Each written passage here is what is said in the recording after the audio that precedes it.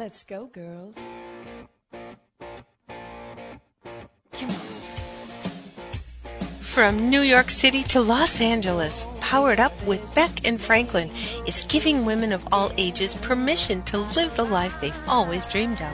Why live in black and white when you can choose the brilliance of 3D and Technicolor? Each week, Sandra Beck and Linda Franklin and their high-powered guests will be here to cheer you on, to share their challenges, their successes, and what they've learned along the way. It's all about women supporting women. The stories and practical tips on sex, beauty, money, and so much more are designed to help you reconnect to the powerful woman you are. Fabulous knows no limits. Now it's time for you to expand your boundaries. Here are Sandra Beck and Linda Franklin.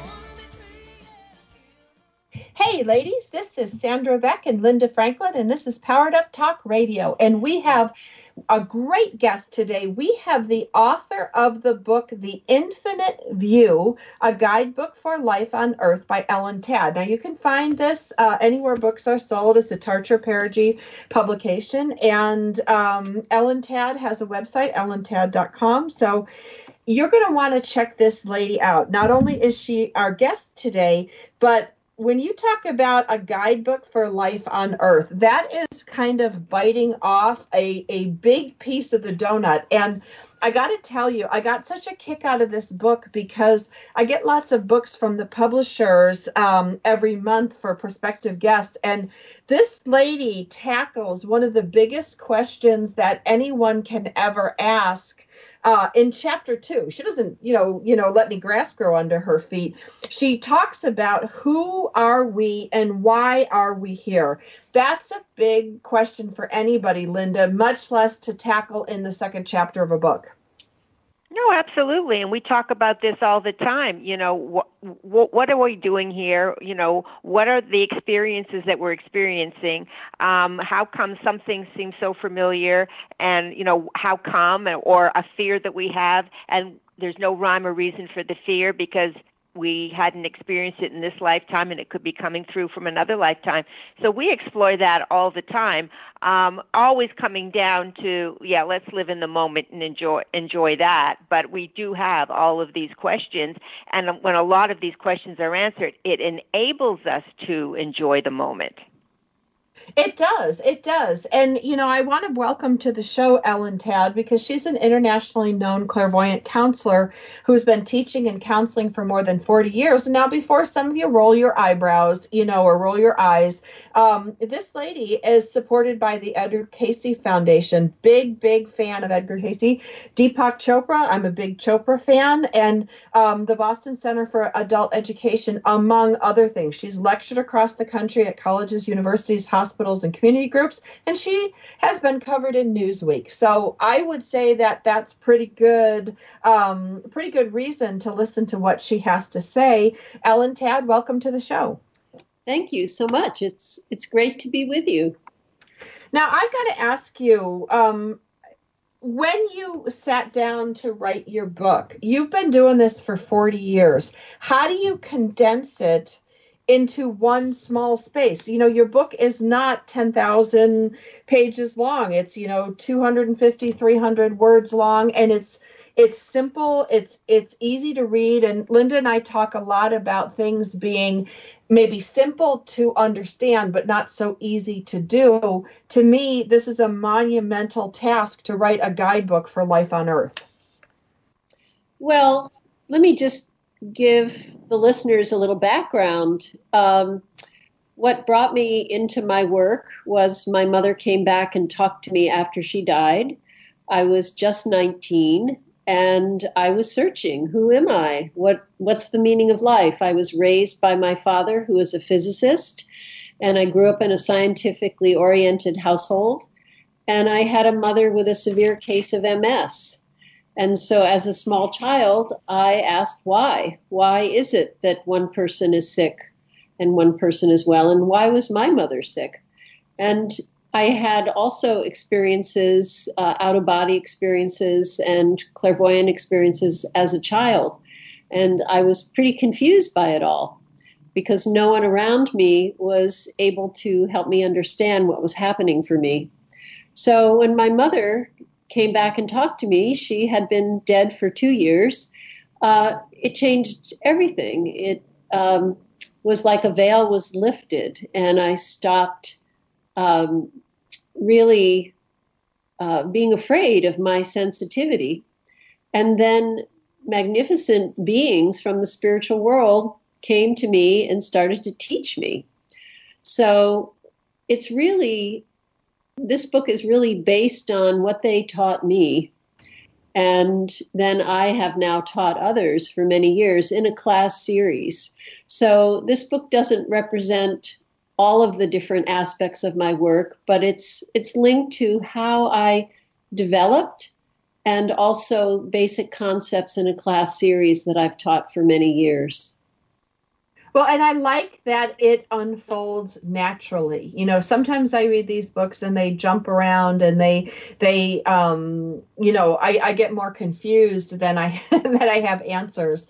And I like the clarity that came through in your writing. I like the clarity that came through in your book. And it makes sense now that if it's drawn off your teaching and drawn off a course, it unfolded like that for me naturally. When you wrote this book, what did you hope for the reader? Like what outcome did you want for the reader? Well, I want people to be curious about life, to ask the deeper questions, and to recognize that direct spiritual experiences are really available to everyone, and that we are more than we've been taught we are. We're not just genetics and conditioning from our environment, but we're all spirit temporarily on the earth, and we all have reasons why we're here and lessons we've come to learn. So with a curiosity and with certain tools that I talk about in this book, people can have their own direct experiences that I think bring into focus meaning and a sense of purpose. Now, I have a question. Oh, go ahead, Linda. It's kind of rough because we don't have the cue. But Ellen, why is it that so many people are afraid to delve into this area, and when you approach it, they just say, no, I don't believe in that, and it doesn't hold any value for me. I can't understand why everybody isn't more curious about it, but what keeps them from wanting to find out more about who they really are? Well, I think there are different answers for different people. Children are very open. I thought I was going to be a child psychologist before I had my spiritual awakening because I was always interested in human development. And when I raised my own children, they had their own clairvoyant experiences and memories from previous lives. But because we live in a culture that doesn't emphasize these ideas, they end up, dissipating. And this is where our cultural conditioning is so powerful. And I think that if there was more emphasis on openness and exploration, then it would be quite natural for children to continue to be opened into adulthood. So I think we have an educational system where the focus is on being right or being wrong, not a focus on learning. I used to tell my children when they went to school, you're not supposed to understand something before you learn it. And this idea of competition, getting the A and being the one who knows, I think there's a lot of fear that's instilled through our educational system about being foolish. Now, you said that your children have these abilities too, and I'm going to ask you if your mom or your dad had them. But do you do is it genetic? I mean, if one person, a mother, father, I don't know, sister, brother, had it, then it sort of runs down the genetics of the family? Well, I think past lives have a huge impact. In my family, my oldest brother was a musician, and we all took music lessons, but he really excelled and became a professional musician. And I believe in reincarnation, and I can see that he had many past lives as a musician, so it carried over. I had past lives where I did have a clairvoyance and a sensitivity, and it carried over. So I think there can be some genetic carryover as well, but I actually feel that the reincarnation element is stronger. Oh, that's interesting.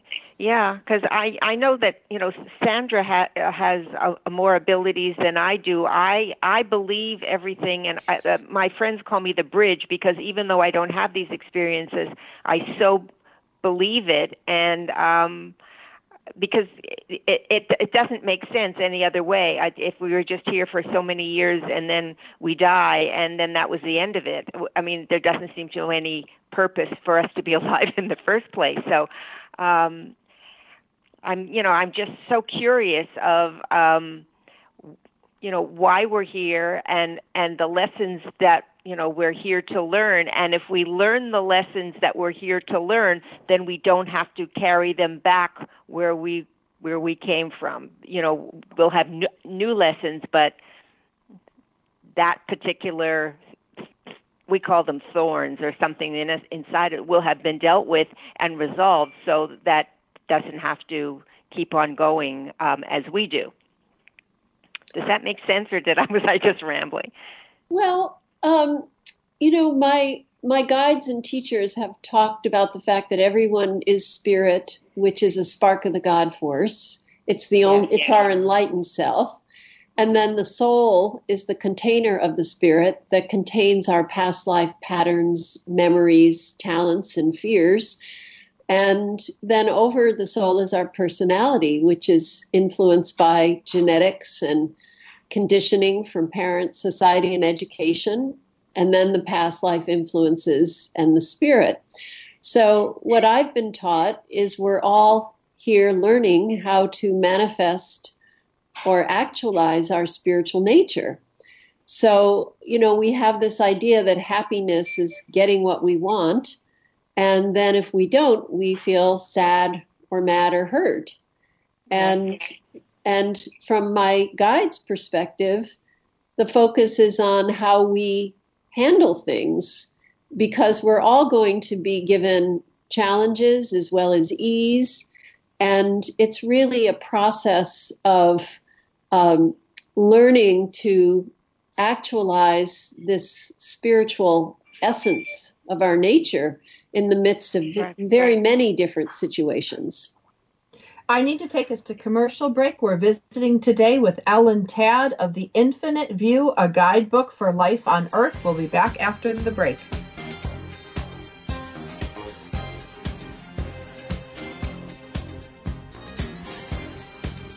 We've got lots more Powered Up with Sandra Beck and Linda Franklin after these messages.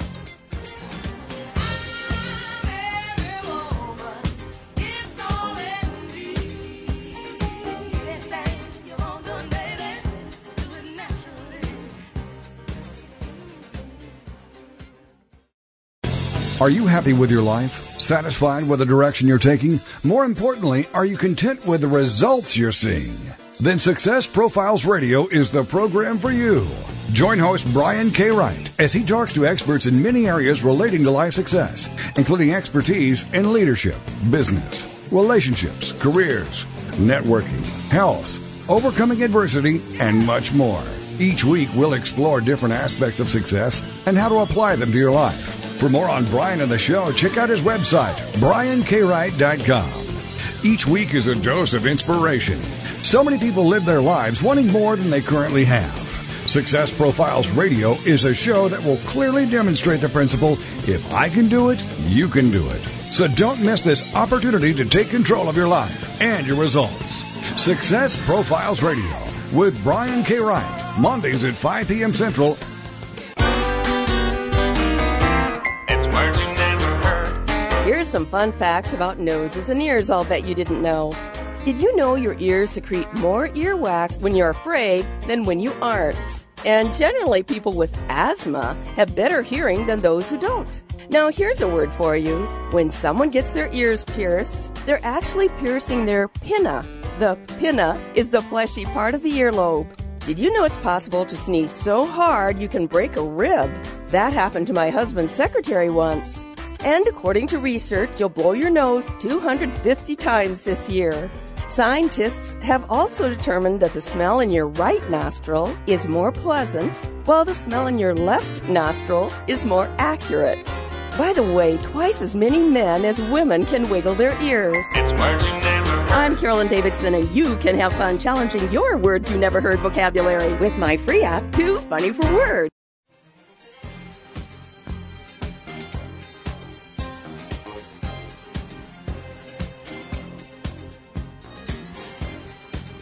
We're back with Sandra Beck and Linda Franklin. Here's more Powered Up with Beck and Franklin.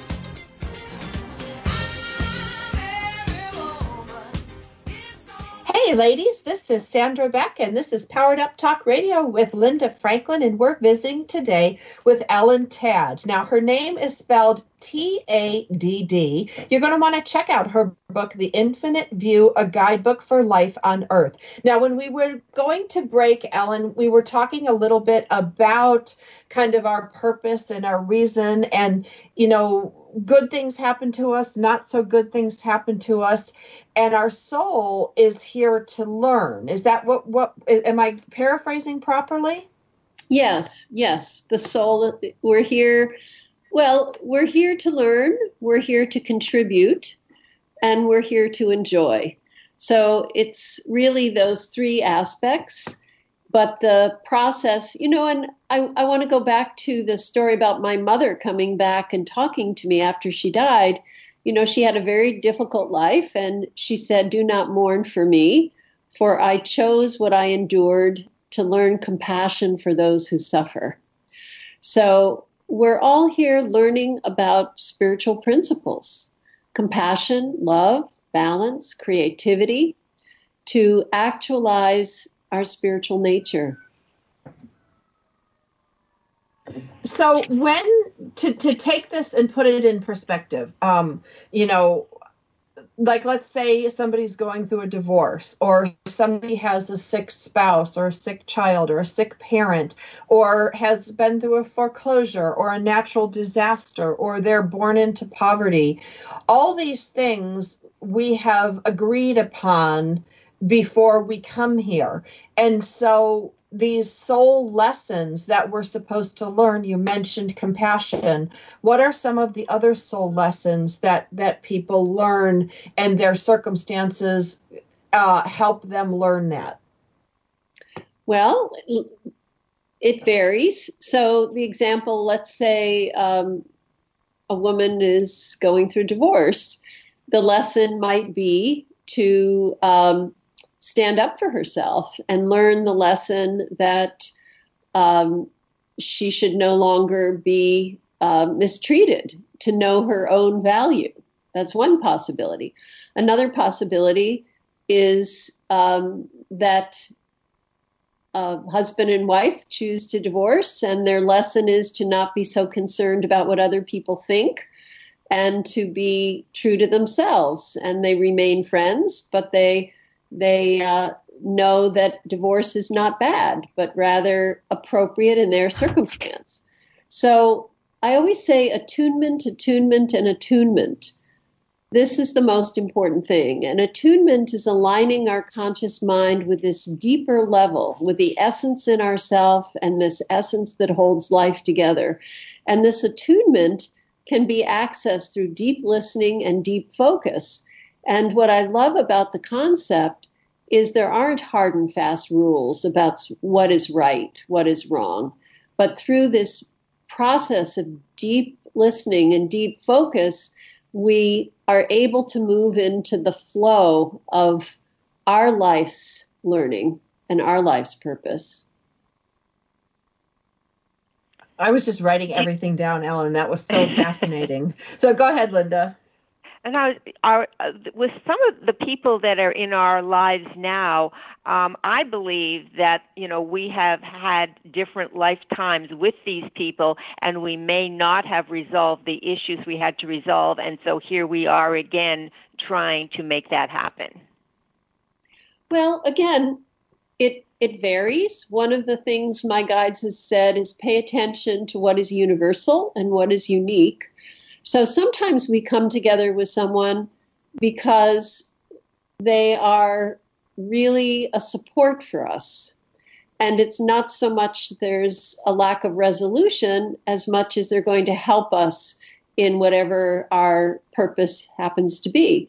In another case, it may be there's been a lack of resolution where there's been, fear to really communicate honestly or to say no when it's appropriate.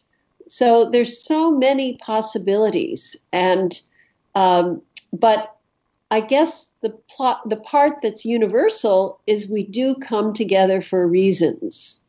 And then the process of determining what those reasons are takes deeper examination. Now you Sandra, talked about, go ahead, Linda. No, you go. Well, I just wanted to, ask you something about the practice of this. Like, all this sounds good to me, but what does it look like in practice? Do you just sit down in the middle of the grocery store cross-legged and contemplate the meaning of why something happened? I mean, what does this look like in day-to-day reality? That's where I get tripped up. Okay, so there's a chapter in my book about the importance of the third eye chakra. So the chakra system is an energy system in the etheric body that goes from the top of the head to the base of the spine. And it's through these centers that we emanate and process life experiences. And just like with anatomy and physiology, it functioned before anyone understood it. Well, chakras function whether people acknowledge them or not. Well, the third eye chakra in the middle of the forehead is the center of focus and concentration, and it's the center of wisdom and good decision making. So one of the lessons I've been given is to learn to live life looking through your forehead. I've been told when you open two eyes, open three. They have told me that the idea of following the gut is not a good idea because it's the center of emotion.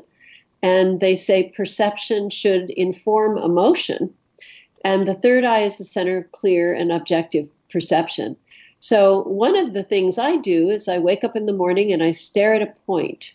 And from that focus, I say, what are my priorities today?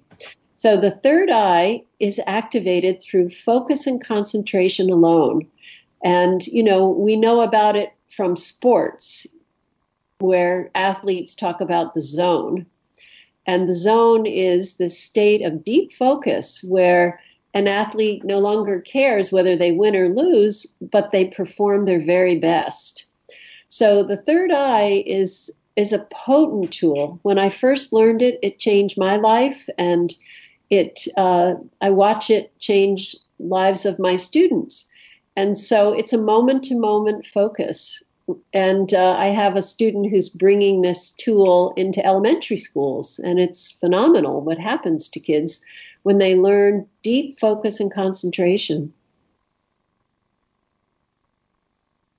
Wow. I love that. I mean, I think the younger the child is that can learn all of these valuable lessons, the sweeter their life is going to be. And it's really interesting that you said, don't listen to your gut, because we're always saying, listen, I've got a gut feeling, and they say, go with your gut. And you're saying, no, because the gut is the emotion, not the third eye perception. Yes. So one thing I was told many years ago is don't follow what you feel, because your feelings come from many places. They can come from fear, they can come from clarity, they can come from the opinions of others. And what they say is perception informs feeling. So if we're confused in our perception, that's going to inform how we feel. So strengthening the third eye then informs the solar plexus or the gut about appropriate emotion. So, it's counter to what's very popular, but I've taught this technique, which is now called the TAD technique, which is comparison of perception from the gut to the third eye to large numbers of people. And it's really been my laboratory in terms of proving the theory. And I must say it's a significant positive change. So this is something that a person would do every day. Would it be kind of a meditation? Only you're focusing on, you said, a point and asking, what do I need to have for today, or what is my focus of attention today? So is it you have to be in a meditative state to do this? Well, what I love about the third eye is that it's very easy to get there. It may not be easy to sustain, but it's easy to experience it. So to me, meditation is quite different. Meditation is being able to still our brain chatter and listen. Mm-hmm. And so, some people can meditate very easily. The analogy I use is it's like digging a well. Some people, you dig a well and you put a few shovels in the dirt and you hit water. Other times you have to drill and drill and drill.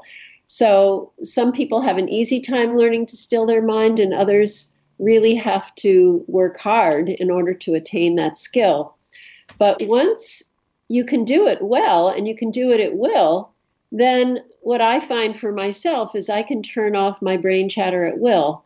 And this is one of the reasons I do have access to my guides, because it takes that kind of deep listening to develop a dialogue. So in my book, I talk about my particular approach to meditation, which is not a relaxation exercise, but really an interactive process of stilling the mind, listening, and then asking questions and receiving answers. So, just as we have our physical senses, all of these senses can be deepened to the spiritual level.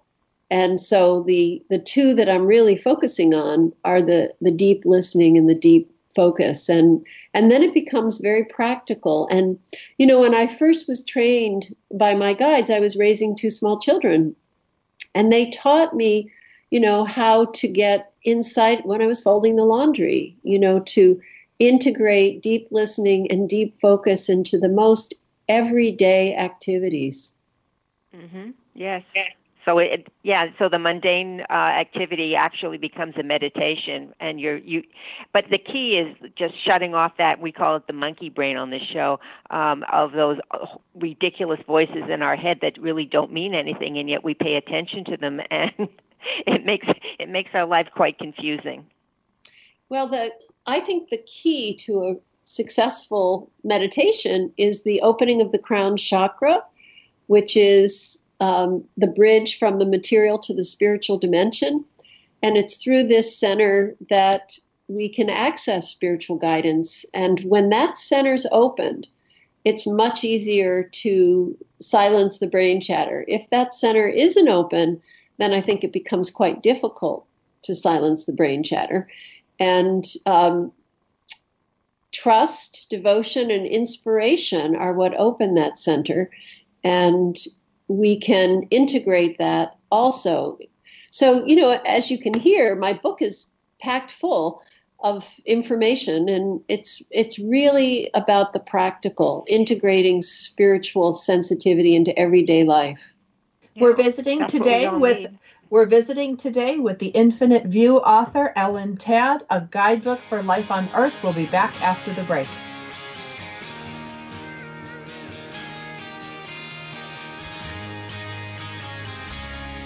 We've got lots more Powered Up with Sandra Beck and Linda Franklin after these messages. This is for all you girls about 42,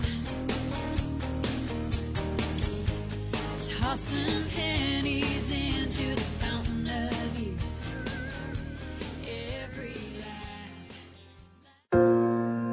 Time and change are accelerating, making it increasingly difficult to gracefully go with the flow. Women Change the World presents conversations with featured guests about changes in their lives and how that change has created new and positive opportunities. Women Change the World with your host, Dr. Beth Golden, Thursdays at 7 p.m. Central here on TogiNet.com. We all know that change can knock you off course, and Dr. Beth's show and practices focus on revealing everything that's right with you. This information will help you make choices that align your true nature and set you along your path of least resistance. As Dr. Beth says, if you change the way you look at things, the things you look at change. For more on Dr. Beth and her show, go to drbethgolden.com. That's drbethgolden.com. Women Change the World with your host, Dr. Beth Golden, Thursdays at 7 p.m. Central, here on TogiNet.com. It's the Fitness Minute with fitness expert Annette Hammond. Being consistent with your exercise is the pathway to success and healthy living. Jawbone collected data from their fitness trackers and found that the most consistent exercisers work out at 6 o'clock a.m. When you exercise first thing in the morning, you set the stage for the whole day. Exercise gets your endorphins and creative juices flowing and fuels your energy for the day. They also reported that the least consistent exercisers slotted their workout times after 6 o'clock p.m. Shape magazine says that the read between the lines lesson is that situations out of our control can surface during the day that can disrupt or cancel your workouts. So set your alarm early and get your workout done first thing to reap the benefits for the rest of the day. For the Fitness Minute, I'm Annette Hammond.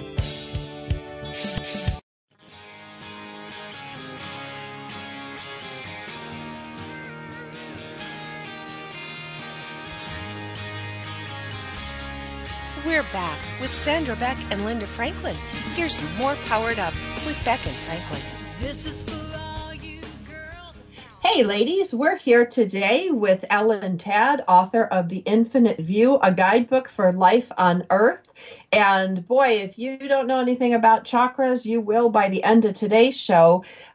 Girls, these energy centers that we're talking about, we were talking about the crown chakra before we went to break. Ellen, do you have any advice on how do we get the chakras open or spinning in the right direction? Or there's so much information out there. Can you give it to us in a simple way what a practice looks like to open up these energy centers so we can start to work with them? So I became interested in the chakras because I wanted to understand human behavior. But because I had a clairvoyance, I didn't read about them. I just watched them. And actually, for a couple of decades, I just watched people's chakras to understand them. I was interested in how do they function in everyday life? What makes them be diminished? What makes them dominant? What makes them healthy? And I actually wrote a little book called The Wisdom of the Chakras based on my observations. So each center functions differently. And, it's a lot to explain right here. But inspiration is key for the crown. Focus and concentration is key for the third eye chakra in the middle of the forehead. The throat. This is the center of self-esteem, and what keeps the throat healthy is separating identity from behavior. We are always good because we're part of the creative force of the universe, but our behavior isn't always so great. So when we make a mistake or do something that isn't ideal, it doesn't have to affect our self-esteem because we're spirit and we're learning. And the heart chakra is the center of love. But my guides say it's a radiator, not a discriminator. Once again, don't follow your heart. Let the third eye guide the heart in its appropriate expression of love. So I feel like there are a lot of popular notions out there that my guides and teachers are not in agreement with. So I have a different perspective. The solar plexus, the center of emotion and harmony, is so important for it allows us to feel.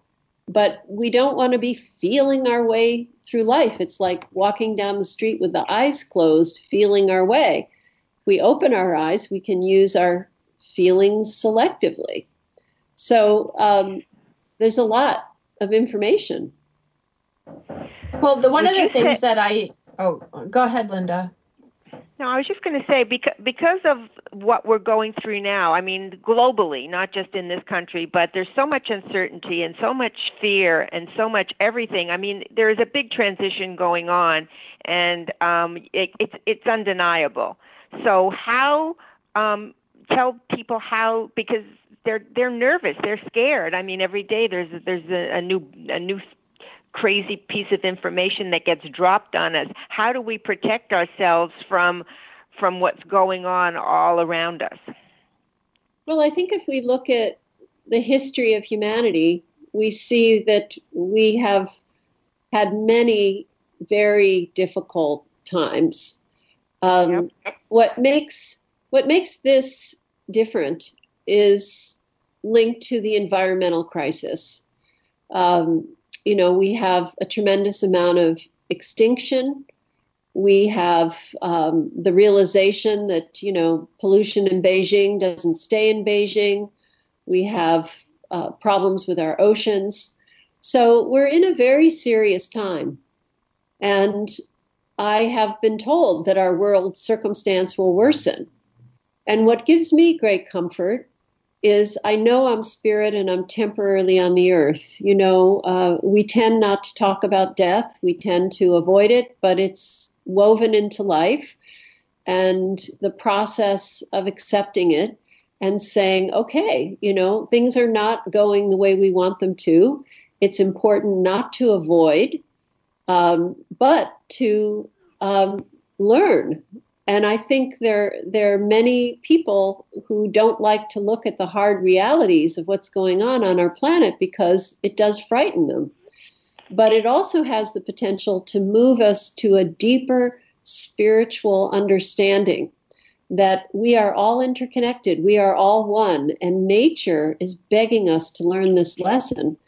And when we're focused in ways that are too individualistic, then we have great problems. So I see the difficult times as simply a manifestation of many unlearned lessons and opportunities for growth and healing in the soul. So, I love to quote my son when he was in high school. He said, "When you experience the human condition from the human perspective, it's a tragedy. When you experience the human condition from the spiritual perspective, it's really interesting." I love that.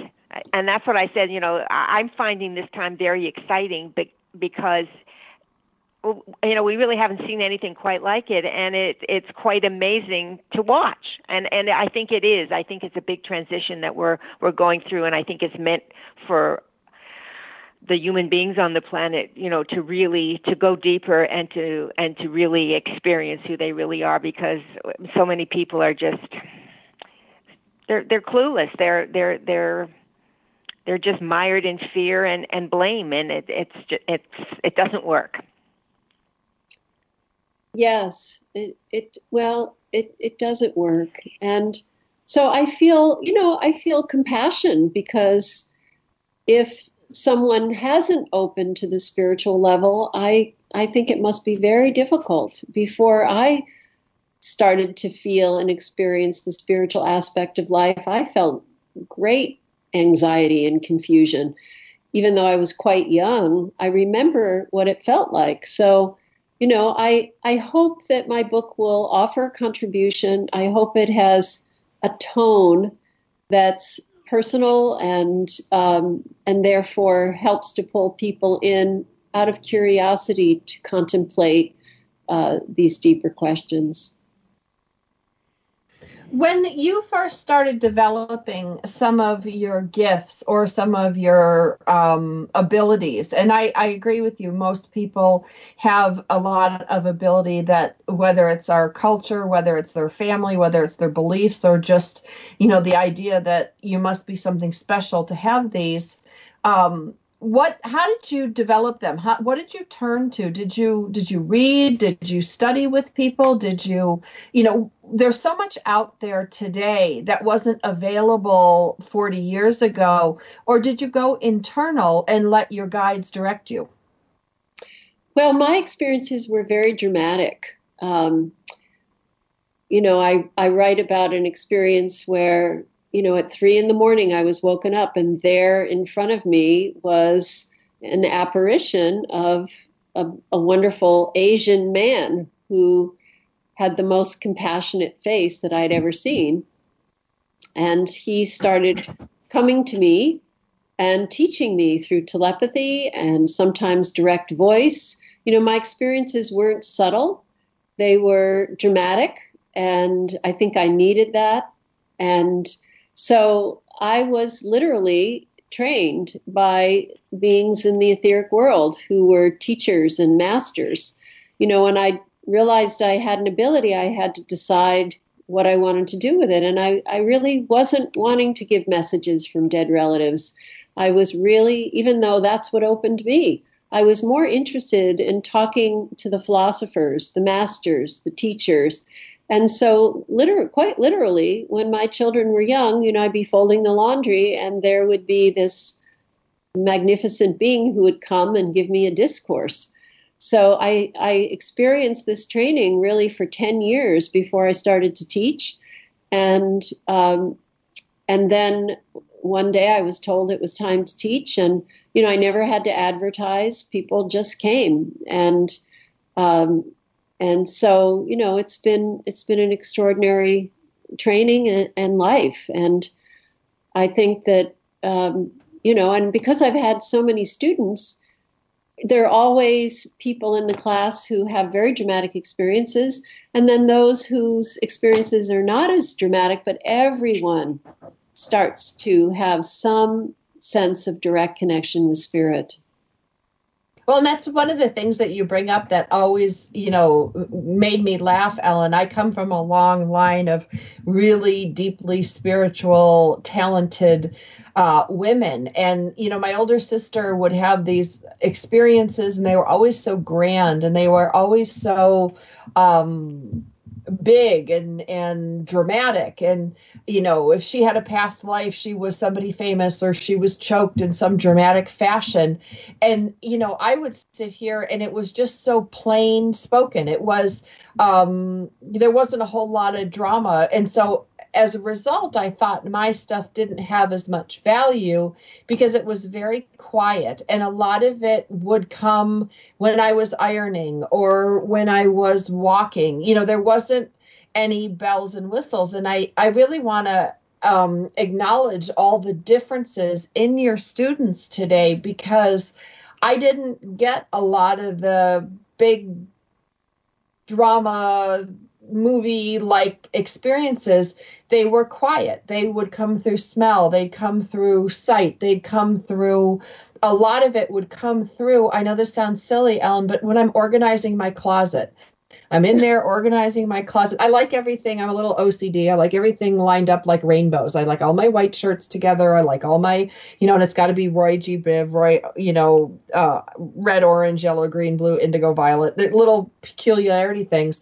But when I go in my closet and I start cleaning and organizing and inspecting my garments, it's like a ritual to me. I get my best information, but it's not, it's not a big deal. It's not a big drama. And so I need to take us to commercial break. So I want to talk to you about your students for some of these different experiences that you can share with us, because we are all so different. And I don't think we should discount something just because it comes while I'm organizing my closet and not in some big dramatic, out of body experience. I think there's room for all of us to have these different experiences in our own unique way. Now, I want to talk about your book real quick. The book is called The Infinite View, a guidebook for life on Earth. The author is Ellen Tadd. That's who we're visiting with today. Ellen, and her last name is Tadd, TADD.com. You're going to want to get a copy of this book. It just came out, so it's hot off the press. We'll be back in a few minutes after the messages from the sponsors. More with Ellen Tadd after the break.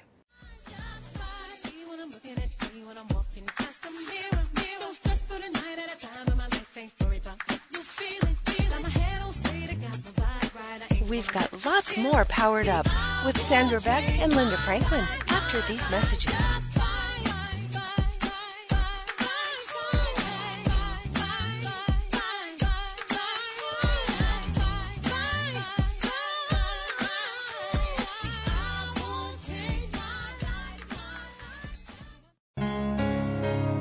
If you could live your life truly standing in a place of peace, joy, and abundance, wouldn't that make your heart soar? Now you can, with Lessons in Joyful Living, with your host, Kimberly Rinaldi, Mondays at noon Central. Kimberly Rinaldi, having created a highly successful coaching practice, now teaches Lessons in Joyful Living. She believes in empowering others and that through it, you have the ability to break through any and all barriers, thus allowing you to reach your greatest potential and joyfully step into your life's purpose. What used to take weeks, months, or even years, she can now teach you in a matter of hours with her programs. For more on Kim and her show, go to her website, KimberlyRinaldi.com. That's RINALDI.com. Then join us for Lessons in Joyful Living with your host, Kimberly Rinaldi. It's words you never heard. Did you hear about the Gaberlunzie bear caught rummaging through a refrigerator in an apartment in Colorado? The tenant heard noises coming from the kitchen and saw a bear with his head in the fridge, looking for anything it could eat. What's a word for food that's unfit for human consumption? Ma wallop. The tenant locked himself in his bedroom and called for help. What's a word for the fear of bears? Ursophobia. We have lots of bears near our Colorado cabin, and we have been told that pepper spray will keep them away. But the idea that it would keep a 500-pound grizzly bear from attacking seems ridiculous to me. I think I'll try the pepper spray on myself and hope the bear doesn't like spicy foods. It's words you never heard. I'm Carolyn Davidson, and you can have fun challenging your words you never heard vocabulary with my free app, Too Funny for Words.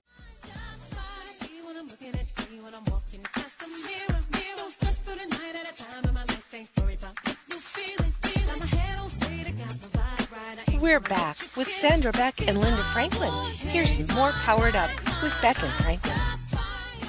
Hey ladies, this is Sandra Beck and I'm here with Linda Franklin and our new friend Ellen Tad, author of The Infinite View, a guidebook for life on Earth. When we went to break, we were talking a little bit about my really laundry-based experiences and then my family members having much more grand adventures with some of this stuff. And Ellen, I really did feel like my stuff wasn't as valid as some of these other big dramatic experiences. Is that something you find when you're teaching people, that I'm not the first one to experience very calm, prosaic kind of experiences? Well, unfortunately, we have a competitive world, so people can get caught in feeling better than or less than. But, the fact is that we are individuals, and I love your story about organizing your closet, because what opens the crown chakra is inspiration. And inspiration happens to people in many different ways. And obviously, you get inspired organizing. So once you have that inspiration, your crown chakra opens, which gives you access to the spiritual world and to your guides. So for one person, it happens that way. And, my father used to lie down and listen to classical music before he'd start a research project. And he knew when he was in the inspiration of the music that ideas were given to him, and he knew they weren't his. And then he'd go to the library and research them. So that was his way of having direct connection.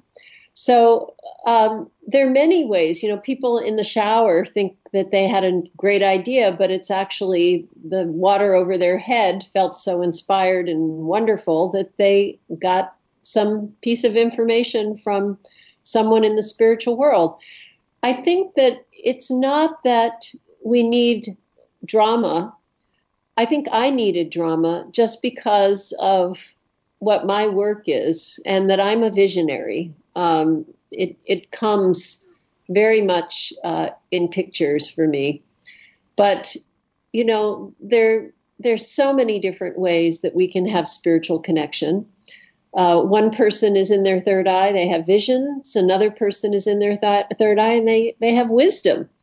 Both are valid, both are important, and it has to do with often our past lives, how we've developed.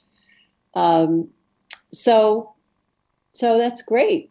Well, I'm so glad that you demystified my organization because, people are like, oh, well, you're OCD. You have to have things a certain way. And there's a lot of truth to I want things a certain way. But when I start organizing, and I'm a chronic organizer, I reorganize my office, I reorganize my kitchen, I reorganize my closet.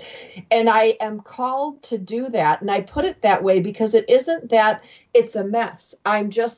When I start organizing things, it's like I go into this different space where, and you're right, it's inspiration. I get my best ideas organizing my office, organizing my closet.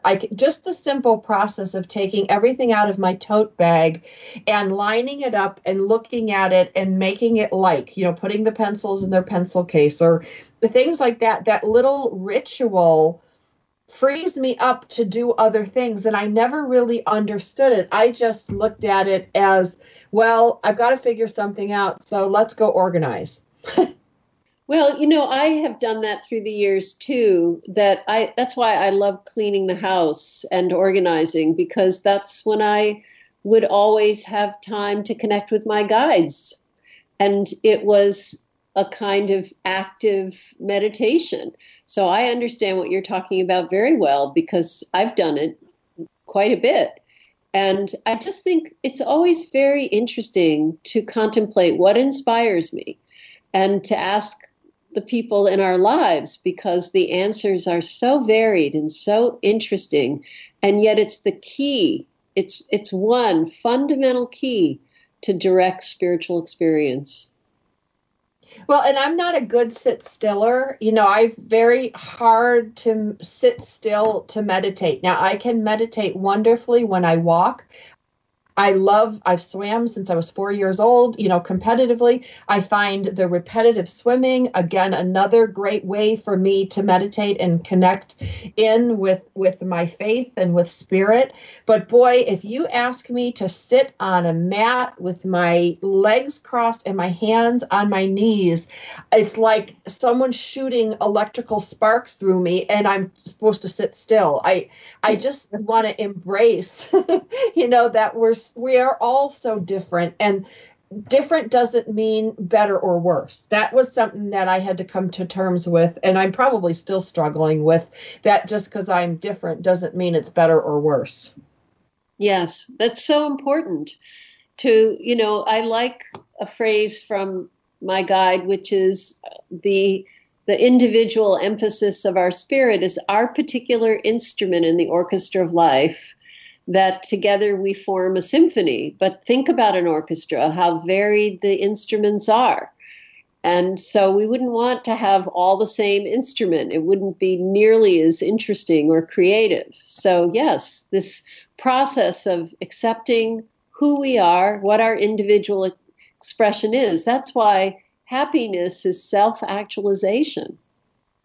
Well, and to go along with your music theory analogy, it's like if my sister's a flute and my other sister's a violin and then another sister's on the drums, then I'd be the trombone. I mean, we're all really different. So, why would we have the same experiences, and why would some things be meaningful to us than to others? I mean, we all pay attention in different ways. We all learn in different ways. Why would our spiritual connection be the same? I think just because of all the oneness thing, I started to get confused going, oneness is not sameness. Yes, because we have both oneness and individuality. And it's that combination that is the winning combination. The recognition of the interconnection of everyone and everything, and yet the uniqueness of each individual. Do you find that in teaching people these kind of high advanced spiritual concepts that languaging plays a big part? You know, sometimes I get tripped up, Ellen, by the use of certain words, you know, like confusing oneness with sameness. And, you know, when you're trying to impart these concepts to people, do you find that languaging becomes really important?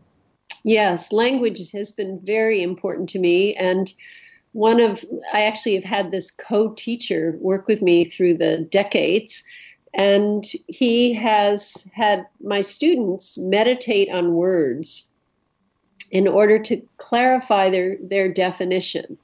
He says that if words are not understood, then attitudes become confused and then actions become confused. So the process of clarifying terms has been a big part of my teaching. I was looking through your website today, and you talked about the difference between desire and attachment. And I would like you to take the confusion out of that for our listeners. So what I've been taught is that pure desire is a good thing. Pure desire comes out of our spirit. It motivates us. It moves us into creativity. It gives us direction. Attachment, I'm taught, is desire mixed up with fear. The fear of loss or the fear that we're not going to get what we want. And so the process, let's say a person, desires a certain job. Well, seeking that opportunity is then a good move.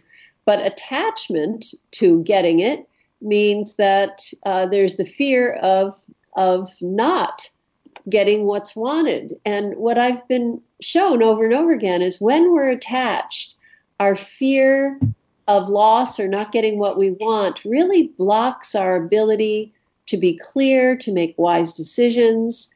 It makes us vulnerable. It affects our self-esteem. So I think it's a very important distinction. Would you say that another word for attachment could be control? Well, I think when people are attached, sometimes they get controlling. Sometimes when people are attached, they become passive because they're so afraid of not getting what they want that they don't even try. So it can manifest in a variety of ways. Because I always think of control as being rooted in fear, because if we don't have control over a certain situation or person, then all hell's going to break loose and what's going to happen to us. So it's sort of the same thing with attachment. It's a lot, but there's so many different things that once we clarify them and can let them go, it does change a life. Yes, that's such an important phrase, letting go.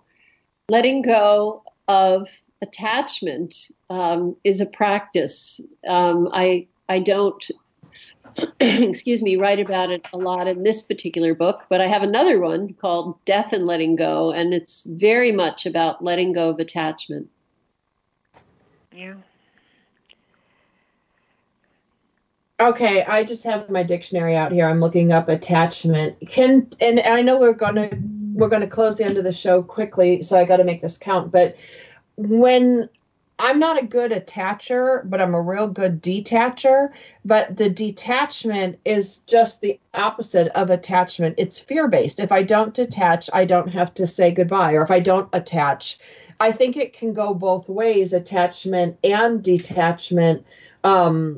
Intentional, I think it's our intention that has to do with part of it. I'd love your insight on that, Ellen. Well, I know the term attachment in some circles is used as a way of bonding. But I'm not using the word attachment as bonding.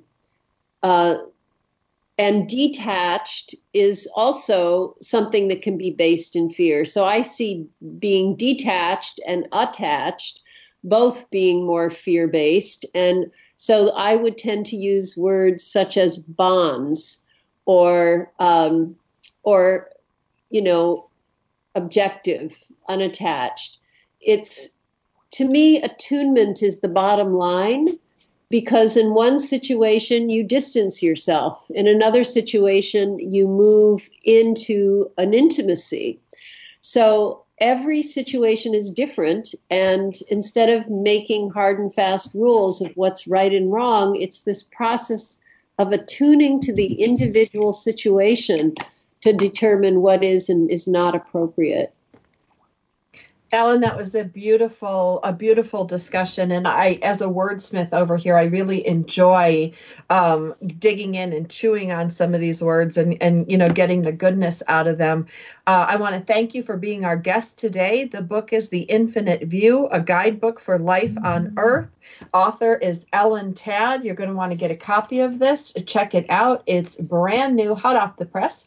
We'll be back again next week with more great guests. And on behalf of Linda Franklin, Ellen Tadd, and myself, have a great week. Let's make it count. We're so glad you joined us for Powered Up with Beck and Franklin. Sandra Beck, Los Angeles-based single mother and technology company owner, knows what it's like to be fit, funny, and fantastic in your 40s. Linda Franklin, a New Yorker with a successful marriage and prominent career, is the brains behind the Real Cougar Woman. She shares her wisdom, grace, and laugh-out-loud opinions based on her stellar successes, both in the financial world and in her personal life.